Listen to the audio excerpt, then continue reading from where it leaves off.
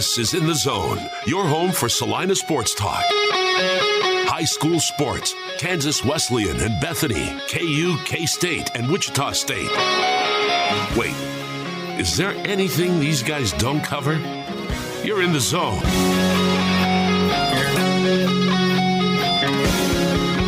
Kicking off a Thursday edition of In the Zone on Sports Radio 1150, KSAL and 106.7, where we don't talk politics.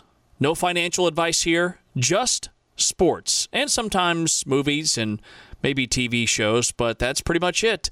Entertainment and sports. He's Jackson Schneider. I'm James Westling. Jackson, what's on the docket for you tonight in terms of your viewing pleasure? That's a really good question. I don't know. I got to find something because it's a lot of packing is in my future tonight because, James, today is the 1 week mark. In less than a week, I begin moving to Salina, Kansas. So we are in the home stretch for that, and I'm pretty pumped up about it. Less than a week to go. It's the final countdown of Jackson Schneider getting over here to Salina. So that means that going forward, we're both going to be in studio pretty much every day, right? Yes, pretty much. As much as I do enjoy working from my little couch office here in Manhattan, I very much enjoy being in person because I can bug you a lot more, and we can have a lot more fun than we do over our virtual tapings of this show. Right. Well, with the way technology is, technically we could actually both be at my house or your house, just doing the show from our couch, but still in the same room together. So maybe we'll have to explore that in the future and start going on location for In the Zone, even if it is just our living rooms. That'd be a lot of fun. All right, so we've got Eli Huggins coming up, the K-State defensive lineman. He is our last interview from Big 12 football media days, which took place last week, but he's a really entertaining guy, and so I think you'll really like the audio. And I didn't realize just how good he was last season for K-State and all the preseason accolades that he's getting. He's going to kind of be anchoring that K-State defensive line with Felix Enedike, Uzama on the outside. Huggins is the big nose tackle over the center. So looking forward to hearing from him. But before we get to all that, Jackson, I think today's a good day because, yesterday was the deadest day in the sports world, which means today is pretty much the second slowest day in the sports world throughout the calendar year. So I think it's just a good day to rip off some rapid-fire headlines. And I'm going to take the floor on this first one and keep it local. Big news yesterday out of Manhattan. You probably have picked up where I'm going with this. K-State men's basketball coach Jerome Tang landed his first big time recruit, 4-star point guard Day Darren Ames from Chicago, Illinois, announced his commitment to K-State. He is a top 50 recruit, a 4-star player from Rivals.com. He is the highest rated player to commit to K-State since Wally Judge back in 2009. Before that, it was a guy by the name of Bill Walker and Michael Beasley. This dude's a big-time player, and he's a point guard. He's 6 foot, super long, super smooth. He's left-handed, and he chose K-State over some big-time programs, including Michigan State. Huge get for Jerome Tang, and really the first big nationally prominent player commits to K-State. Well, you mentioned he picked K-State over a lot of big-time programs, but the important one to me is Illinois for a couple of reasons. One, because this Day Ames kid is the number one player in the state of Illinois. Number one, like the best player in the entire state of Illinois, which has a lot of really good basketball programs, including Illinois and K-State alumnus Brad Underwood, who's running that program. And many people wanted K-State to try and offer Brad Underwood the moon to come coach at K-State. But here, Jerome Tang goes to Brad Underwood's neck of the woods and brings out the best player in that state. And I think that's a really huge accomplishment because not only is it the first recruit, but it is a huge recruit, as you mentioned, the highest rated recruit for K-State since Wally Judge, which is crazy to think about because I think I was in 8th grade when that happened. But the even crazier thing for me, James, is Jerome Tang's very first recruit that he has gotten to commit to K-State is higher rated than any Bruce Weber recruit ever. It took Jerome Tang less than 4 months to accomplish something on the recruiting trail that Bruce Weber could never do. Now, Bruce Weber was a fine coach because he did a lot with what he did pull in. Remember, K-State won 2 Big 12 championships with him, and they went to an Elite Eight and all that stuff. But it seems like the starting point for Jerome Tang is going to be a lot better for himself and for this program. And I think fans are really excited because there's going to be a lot more of these type of recruits possibly coming to Manhattan. And kind of with the Jerome Tang theme in terms of the guys that he has inked so far, he's a really long, really lanky point guard. I mentioned that he's left-handed. He's 6 foot. I mean, he would tower over Marquise Noel right now, and even K-State's other point guard on the roster. You know, he's taller than Nigel Pack was. He's got some length to him, and you hit the nail on the head. Higher-rated player out of high school than Xavier Sneed, who was a 4-star. Rodney Magruder, who was recruited by Frank Martin, but a 4-star. Higher-rated player out of high school than Jacob Pullen, who's also from Chicago, and Marcus Foster as well. So this is a big-time recruit for K-State, and super exciting for Jerome Tang, who, by the way, Jerome Tang did say, he said it on our show when we had him a couple of weeks ago, but he said it a couple more times that they are still recruiting for this season. They've also offered a couple of junior college kids. There's some speculation that K-State is maybe thinking one of these guys could reclassify and be eligible to play this year and be part of this 2022 class, but we'll find out here shortly, I'm sure. All right, Jackson, Day Ames heading to K-State is our lead story. What is your lead headline of the day? Mine is that the Georgia Bulldogs and Coach Kirby Smart have agreed to a new contract, which is a 10-year contract for the reigning national champion head coach, worth $112.5 million, which makes him the highest paid coach in college football, more than Nick Saban and more than Ryan Day, more than Chris Kleiman, more than just about everybody. But his annual average salary is $11.25 million, which is the most in the country by a considerable margin. And he's going to be making that money all the way up until 2032, which is absolutely bananas. But the money in college football coaching is only going up. Obviously, there's always inflation and things like that. But I feel like there's a lot of leverage anymore, James, because Kirby Smart, up until last season when they won the national championship, he was a fine coach, don't get me wrong, but I don't think until he won that national championship he would have had any prayer of getting anything close to this kind of money. But it just goes to show you that one national championship can change everything, because I still don't think he's probably worth $11.25 million to coach a football team.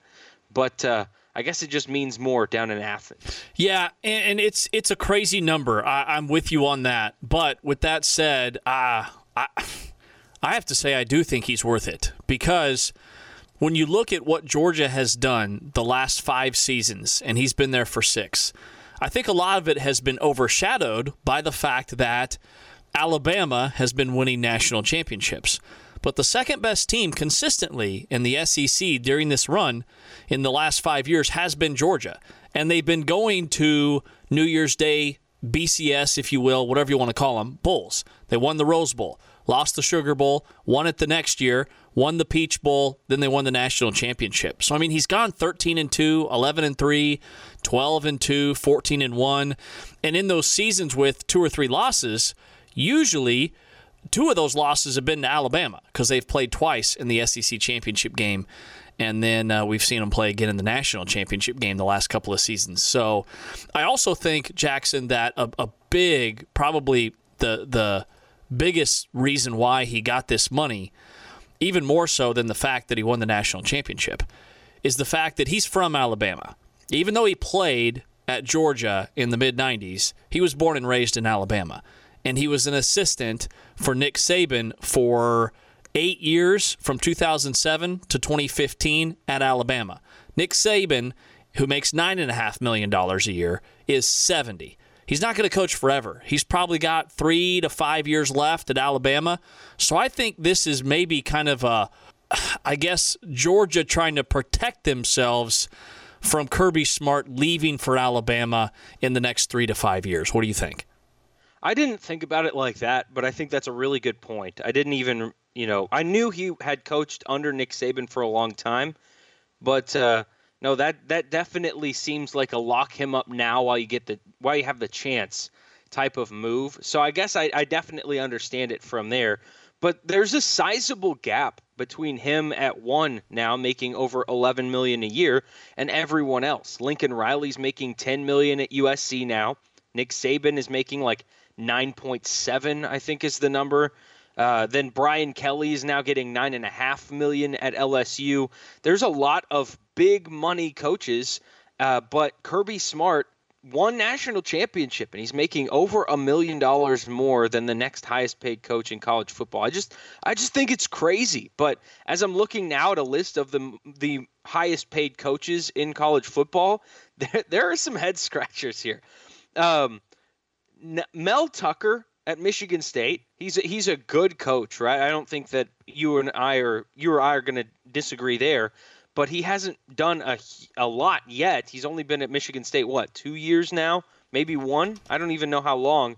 But he is making $9.5 million a year at Michigan State.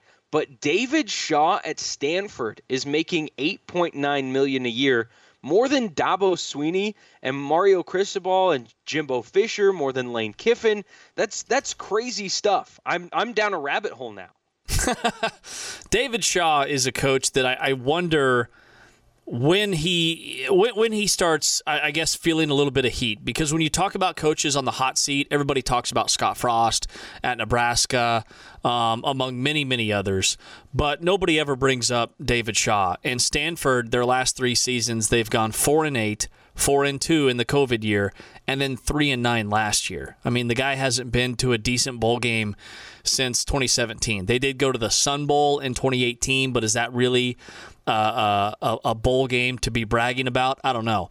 So it wouldn't surprise me to see David Shaw's name kind of start coming up as a guy that, and he's also a name that has been tossed around quite a bit in the NFL. So maybe he makes the jump to the NFL just to avoid getting fired by Stanford. I don't know. But let me ask you this before we take a quick break here. Okay, $11.5 million that Kirby Smart is now getting from Georgia. As a K-State fan or KU fan, whichever one you want to use here for this hypothetical, if K-State won a national championship, I'd say absolutely pay Chris Kleiman $12 million a year. What is the price for a national title? Because you said it's only one national championship. Oh boy, but it's still a national point. Championship. Like, it's still a national championship. Yeah. I don't know. I think Georgia fans would say, okay, we'll pay him $15 million a year if he wins his national titles. That's a really good point. I mean, what Chris Kleiman makes, like $3.5 million a year right now? I think so. Somewhere in that range. I think Lance Leipold's in the 2s, 2.5, something like that. But I think his goes up throughout his contract, which it should. But shoot, I feel like it's a little different for programs like K-State or KU rather than Georgia, because although Georgia hadn't won a national championship in like 40 years, they were at least in the conversation consistently. Whereas if K-State just randomly won a national championship, or for crying out loud, if Kansas won a national championship, there's no amount of money that you could that was too much for someone like that. They would build the stadium out of gold and name everything after Lance Leipold if he won a national championship at Kansas. And maybe that's what's happening with Kirby Smart at Georgia. Maybe I'm misreading it. I feel like it's a lot. I don't know. Okay. I mean, I forgot that he got Georgia to the national championship in 2017 too. That was actually his second appearance in the title game. That's pretty impressive. Okay, let's take a break. Are we doing Eli Huggins next, Jackson, or are we going to save him for the last part of the show? Oh, let's get into him now to give us some time to grab some more headlines and wrap up the show, because I want to talk about the basketball tournament that gets underway tomorrow too in our last segment. Okay. Our Thursday edition of In the Zone is brought to you by In My Home, the home health division of OCCK. They're your local provider for skilled nursing, home health aid, physical, speech, and occupational therapy provided in the comfort of your home. Choose In My Home as your home health provider for quality services. Up next, we sit down with K-State defensive tackle Eli Huggins. This is In the Zone.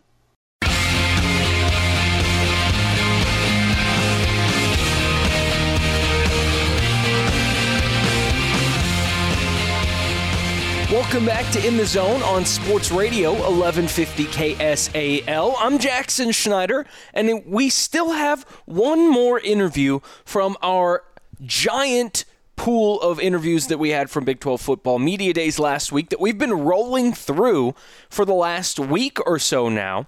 And this last one was a fun one. It was actually the very first interview that I did the entire 2 days session of media days. And hopefully that doesn't show through too much. But Eli Huggins, K-State defensive lineman, great interview, great guy.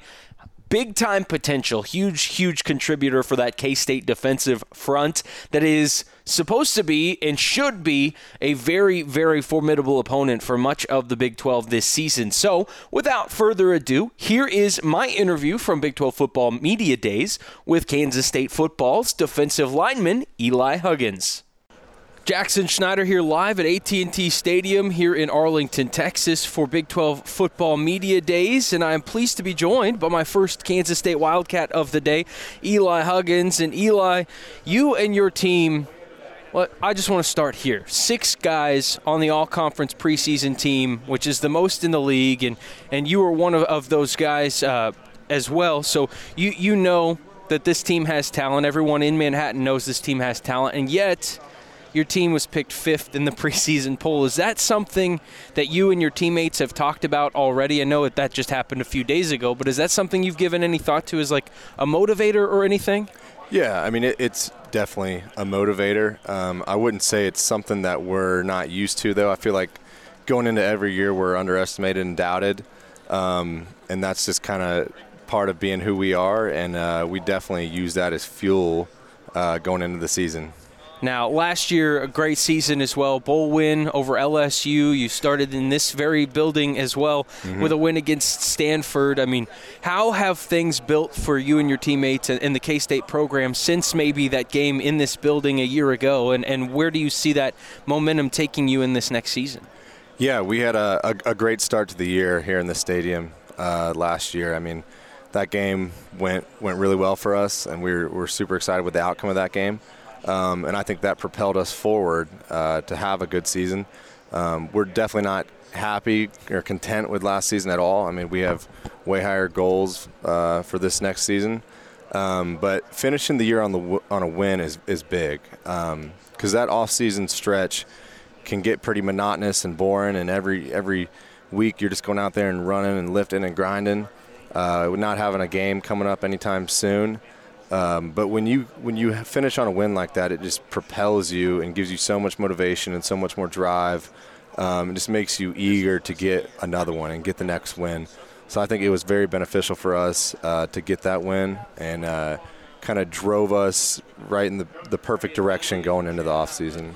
Now, you in your room, positionally, I mean, defensive line is a super deep, super talented room with you and Felix, and I know Khalid is working towards getting back to fully healthy.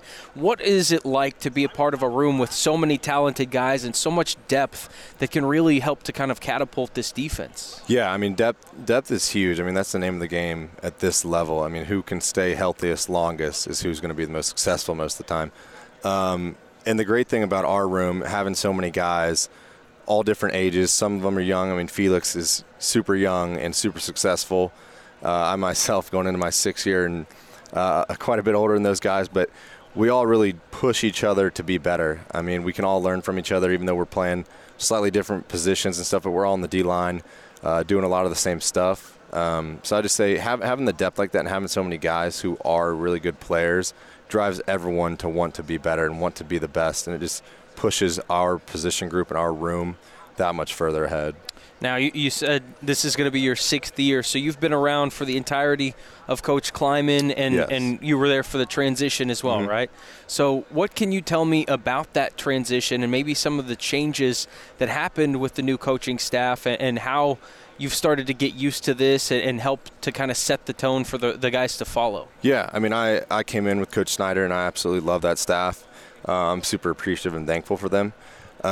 But it's a completely different culture, I'd say. I mean, every staff, every school that goes through a coaching change like that, it's a new culture, and that culture change takes time. It doesn't happen overnight.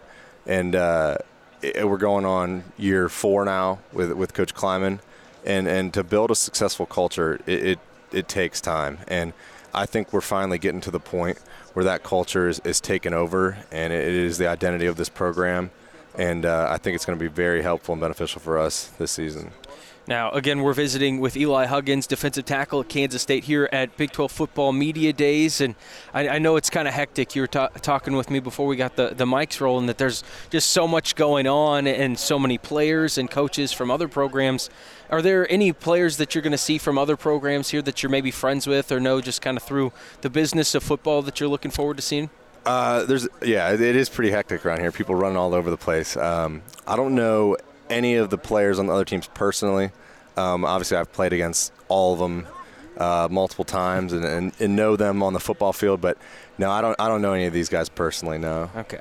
Now, for your teammates, you flew down here, and I'm sure that was an experience with all these guys, kind of in the middle of the summer, crammed into a plane and got down here. Are any of your teammates interesting travelers? Anything funny you can share with that's fun that you and your teammates have experienced in your travels? Maybe not just this time, but in the past as well. No, there's definitely some interesting guys. It was awesome today flying down here. Got to fly on a private jet, which was cool. I'll say this: Brandon Plattner flew down here with us to do some other stuff around here, and he was smiling ear to ear the whole time. And he just said, "I can't stop smiling. I can't stop smiling." Just because it was so cool to fly like that and just be able to show up 5 minutes before a flight, hop on, go, have a car waiting on you on the tarmac. So, yeah, it's been a great experience so far. Now, before I let you go, Eli, I got 3 and out for you, which I'm sure you're a big fan of. 3 and outs are always huge on defense. Oh, yeah. But they're just fun, easy questions for you, so take the edge off a little bit. We're in Texas, which is obviously Whataburger country. Yep. Are you a Whataburger guy, or are you biased towards something else? I wouldn't say I'm a Whataburger guy. Some might say I'm a Whataburger hater, actually. I think Whataburger is fine, but it is no better than McDonald's. It is I'm from Georgia. I'm probably a Chick-fil-A guy. I don't know if that's fair to kind of different type of food, but I'm a Chick-fil-A guy. Okay. Now, from Georgia, second question on the 3 and out. What's worse, the Georgia humidity or the Kansas humidity and heat we've been having the last few weeks? A lot of people are probably surprised by this. I'd say Kansas is worse. The heat in Kansas is insane. Like, we get the worst of both weathers. So we get negatives in the winter, and then it's 105 in the summer. And Georgia, it doesn't really, at least where I'm at in North Georgia, it doesn't get that hot. So in Kansas, you're working with 105 degrees and humidity. So I'd say Kansas is worse. All right. And last question for you. Of all the teammates you've got, who is the funniest and why? This one's tough. Funniest teammate, got to go with Coach Tui's son, Titus Tuiasosopo. He's hilarious. He just always brightens everyone's day, has something funny to say, always joking around the locker room. So I'd say he's probably one of the funniest on the team. Awesome. Well, Eli Huggins, defensive tackle, Kansas State, thank you so much for your time today. Enjoy your time here at AT&T Stadium, and we'll see you in Manhattan. Thank you. Sounds good. All right. Again, that was Eli Huggins, defensive lineman for the Kansas State Wildcats. That interview from Big 12 Football Media Days in Dallas last week. But great stuff. Very entertaining, very laid-back guy, but I know for sure he and his team are ready for football season. It's going to be fun to watch that defensive unit grow for Kansas State and just watch the football season for them as a whole. It should be great football-wise for both Kansas schools this year, but especially K-State, who, again, has a real opportunity to kind of be a dark horse in the Big 12 title race. But great insight from him, both inside the game of the game of football and out. But we need to get to a break. We'll be back to wrap up the show right after this. You're listening to In the Zone on Sports Radio 1150 KSAL.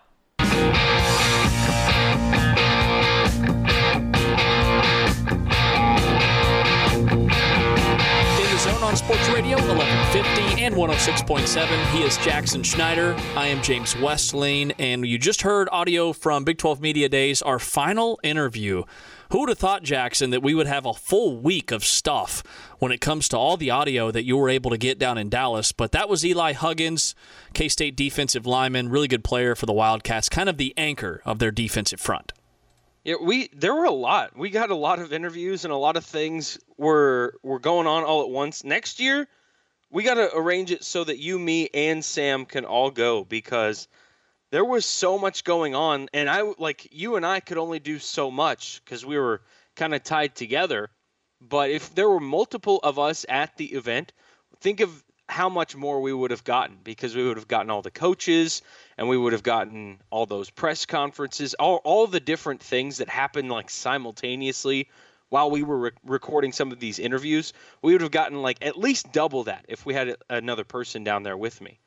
I'm definitely going next year. I went last time they had it in person in 2019, right before COVID. But I have to be honest, big reason why I didn't go this year was because I've taken a lot of time off for all my family vacations, and I have one more vacation left, and it's next week. My wife and I are going to the Dominican Republic. I'm super pumped, and I just felt guilty about it. I felt guilty about being out of the office for another 2 or 3 days, going with you in to Dallas, because I knew how much fun we'd have, and I felt like I needed to stay back here because I'd been taking so many days off. No, I get it. I do. I understand. But I'm just saying, it would have been a lot more fun. We'd have gotten a lot more done. I'm not faulting you for going on your vacations and everything. Believe me, if I could do that, I would. But instead, I'm packing boxes, and my vacation is moving myself 69 miles to the west on I-70 over the next week or so. So you enjoy your trip while I do that. It's totally fine. You're going to have an awesome trip, too. I'm very confident in that. It's going to be a great trip for you. Yeah, all right. I'm sure it will. So I kicked off our headlines segment to lead off the show. We talked about Day-Day Ames, the 4-star recruit who just committed to Jerome Tang in K-State basketball. It's the highest-rated recruit that K-State has signed, according to Rivals.com, since Wally Judge in 2009, which would have been Frank Martin and his staff. And then we also touched on the ridiculous coaching contracts that college football coaches are starting to get, spearheaded today by Kirby Smart, getting a 10-year, $115 million deal to be the coach at Georgia for the next decade. So, Jackson, why don't you lead off this bit of headlines? What's your headline for this third segment? Well, this is the last one that I had gathered, but it's more along the same lines of the Kirby Smart contract, because this one is for Kyler Murray.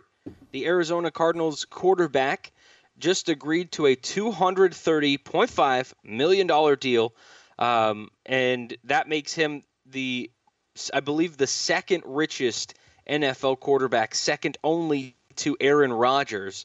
But Kyler Murray's going to make over $46 million per year now, which, if you remember correctly, he got drafted also by the Oakland Athletics for baseball because he was a two-sport star at Oklahoma.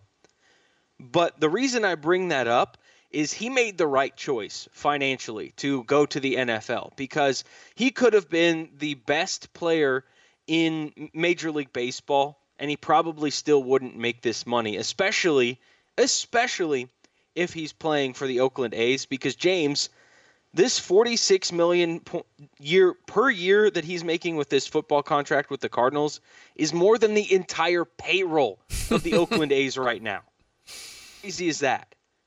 That's pretty remarkable. And I will kind of piggyback off of that and say that I have to give a lot of credit for this contract to his agent, Eric Burthart, because he played the Cardinals like a fiddle. Remember when Kyler Murray, after the season, was moping around saying that the Cardinals didn't want to extend his contract and he didn't know if he'd be in Arizona this year, and he started unfollowing the Arizona Cardinals on social media. I think he actually started following the Philadelphia Eagles. He was deleting all of his Instagram pictures of him as an Arizona Cardinals quarterback. That all was drummed up by his agent. It had to be. Eric Burkhart of Rock Nation.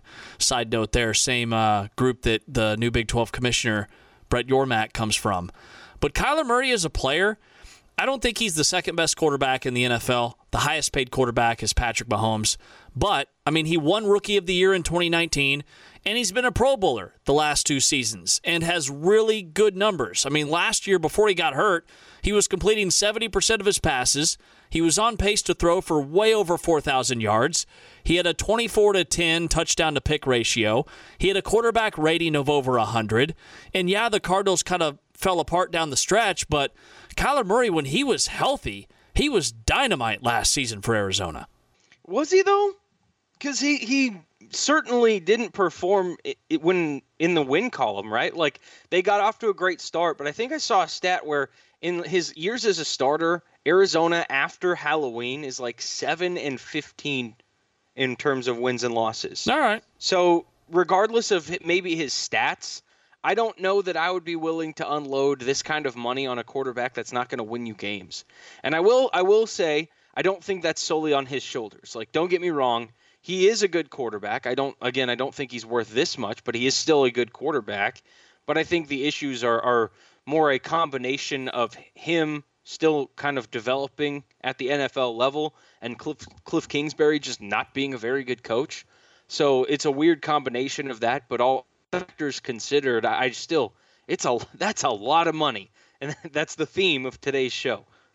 I agree. It's too much, but I do think Kyler Murray's a pretty good quarterback. I think he's a top 10 quarterback. He went 9-5 last year as the starter, but you got to remember, he got hurt. He played the whole month of December with a bum shoulder. And yeah, he went 1-4 in the month of December as the starter, but he was not himself that last month. And I think a lot of it had to do with the fact that he just wasn't 100% healthy. That's fair. I just still, even then, if he's had injury issues, if I could talk straight, geez.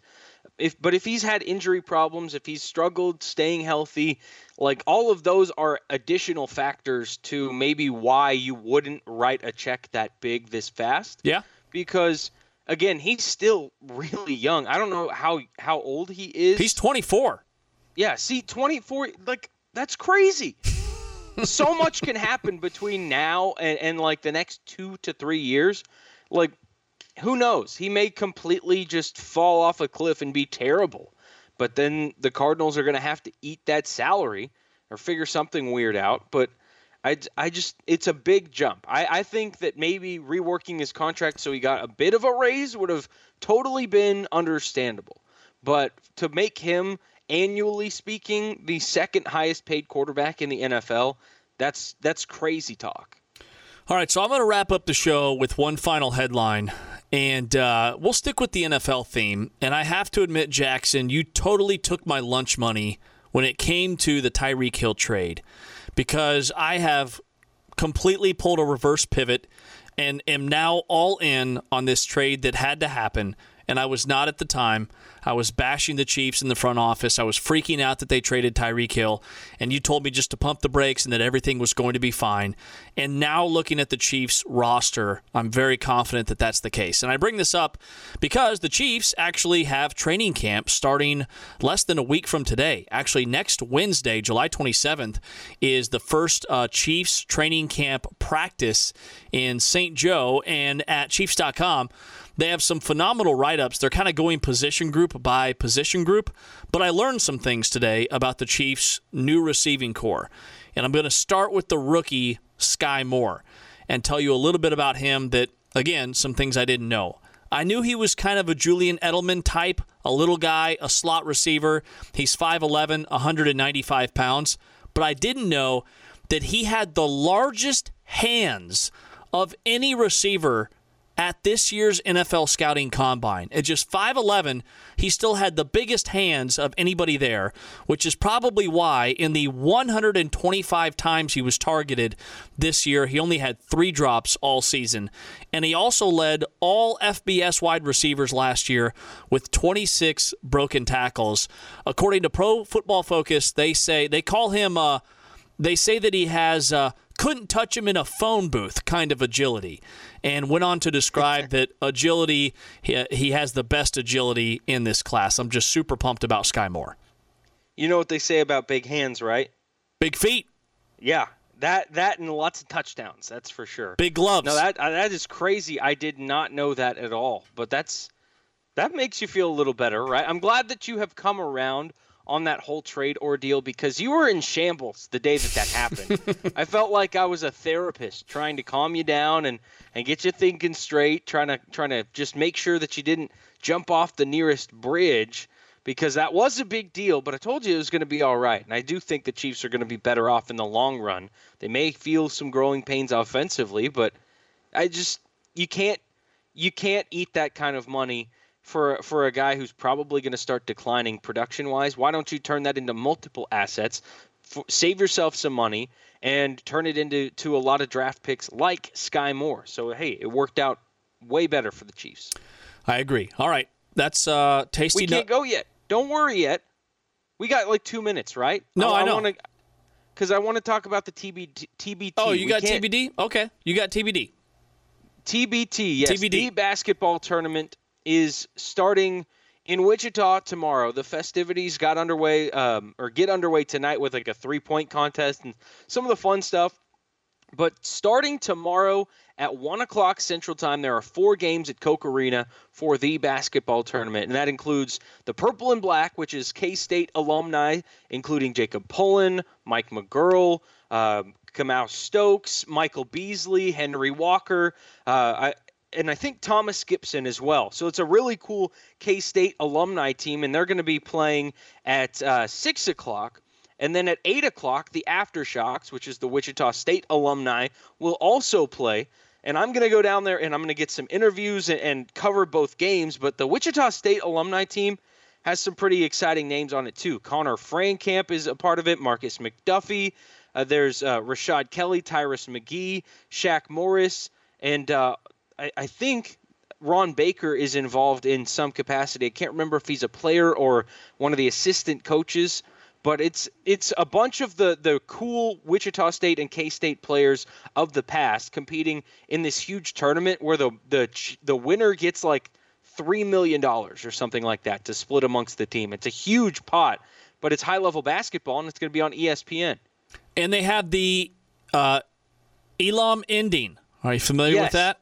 Yes, the Elam ending is crazy, which I know I think they implemented it in the NIT over the last year or so, but it's different for those who aren't aware. They, after like the first dead ball in the last like 2 minutes of regulation, they set a target score, so the game won't end until the team that's leading scores that certain number, or the team that's losing comes back and scores that number first. Instead of having the game dictated by a clock, it's about scoring, which I think is really cool. I don't want it anywhere near traditional basketball, but for tournaments like this, I am very much on board. Yeah, it's really fun. Basically, it eliminates teams fouling at the end of games and really slowing the game down, and the end of games taking forever. It's a very unique, forward-thinking concept. Okay, so tomorrow, Jackson, you have to remind me. I have one more tasty nugget. We don't have enough time for it, but it's about Juju Smith-Schuster. Can you remember that? I can definitely remember that. Okay, so we've got one more show this week. It'll be tomorrow at 5:15. He's Jackson Schneider. I'm James Westling saying goodnight from our downtown Salina studios.